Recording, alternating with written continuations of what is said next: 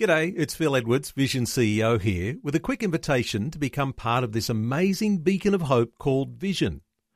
Together we can put our love into action to help people of all kinds build or rebuild their lives on the truth of God. Please consider the part you can play during our upcoming Visionathon appeal, remembering that it's your support that makes Vision possible, including this podcast. Rise and Shine with Robbo and Becky on Vision. Well, Mariska from CBM joins us as we count down to Miracles Day. Yes. Good morning.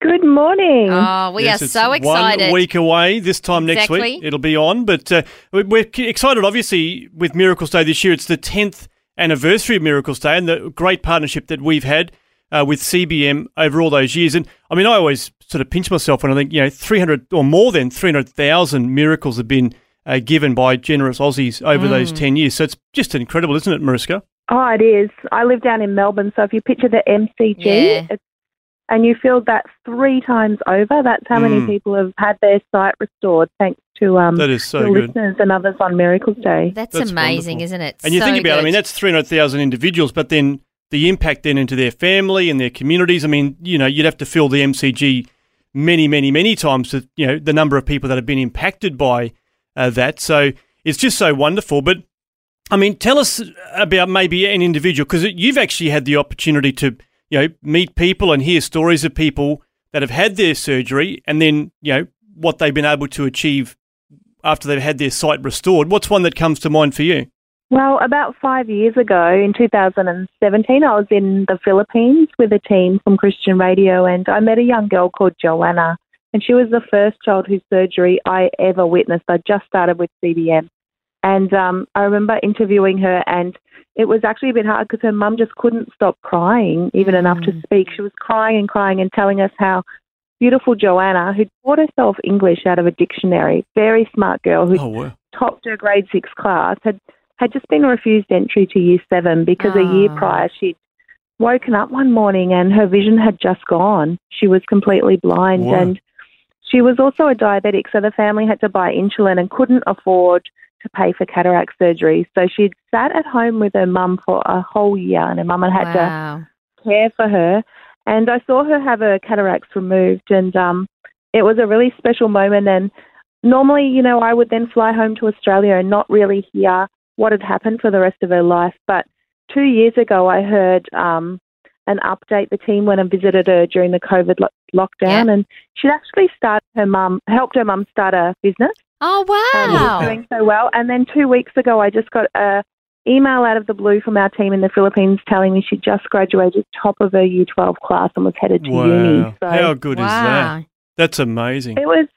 It was just incredible. It brought tears to my eyes. I mean, that could be one of your listeners who gave $33, and now this young girl's graduated from high school, helped her family start a business. That's life-changing. That's incredible. For that family. That's amazing. So true. And I mean, you think about the potential that she has, and I mean, it sounds like she's got a very bright future, but that really all was contingent on her having her sight. Like if that surgery hadn't happened, she would have just spent her life probably at home, not able to do anything, and just think about the incredible opportunity that she has now to continue to flourish personally, but also, as you said, helping her mum start a business. How cool is that? That's pretty amazing for a teenage girl to be doing that sort of stuff. Oh, it is, and to think that someone with her drive and her potential and all the gifts God had given her would have been just sitting at home, and her family, her mum not able to work to support the family, to go to someone who is just absolutely flourishing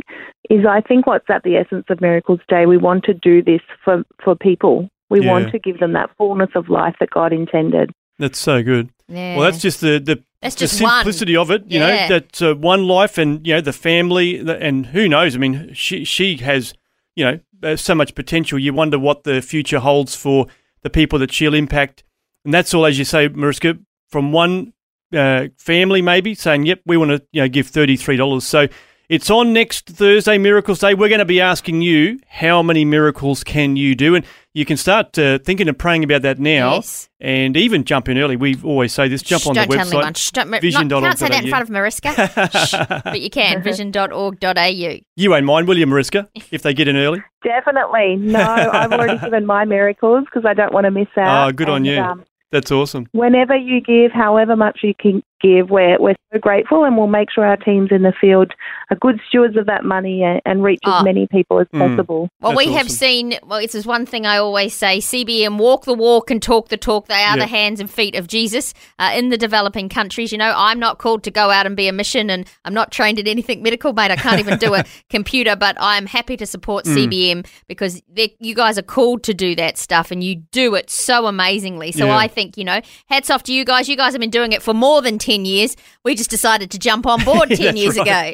Yeah, definitely. And we've loved those 10 years and being able to partner with Christian radio stations like Vision and others across the country and be able to, you know, incredibly impact more than 300,000 people and, like you said, their families as well. That's so good. Well, it's going to be more of those added to that number as well next week. So it's coming up very fast. It's only a week away. Mariska, thanks for your time. We look forward to connecting with you again on Miracles Day. Yeah, we're so excited and praying for more lives than ever to be changed this year. Thanks.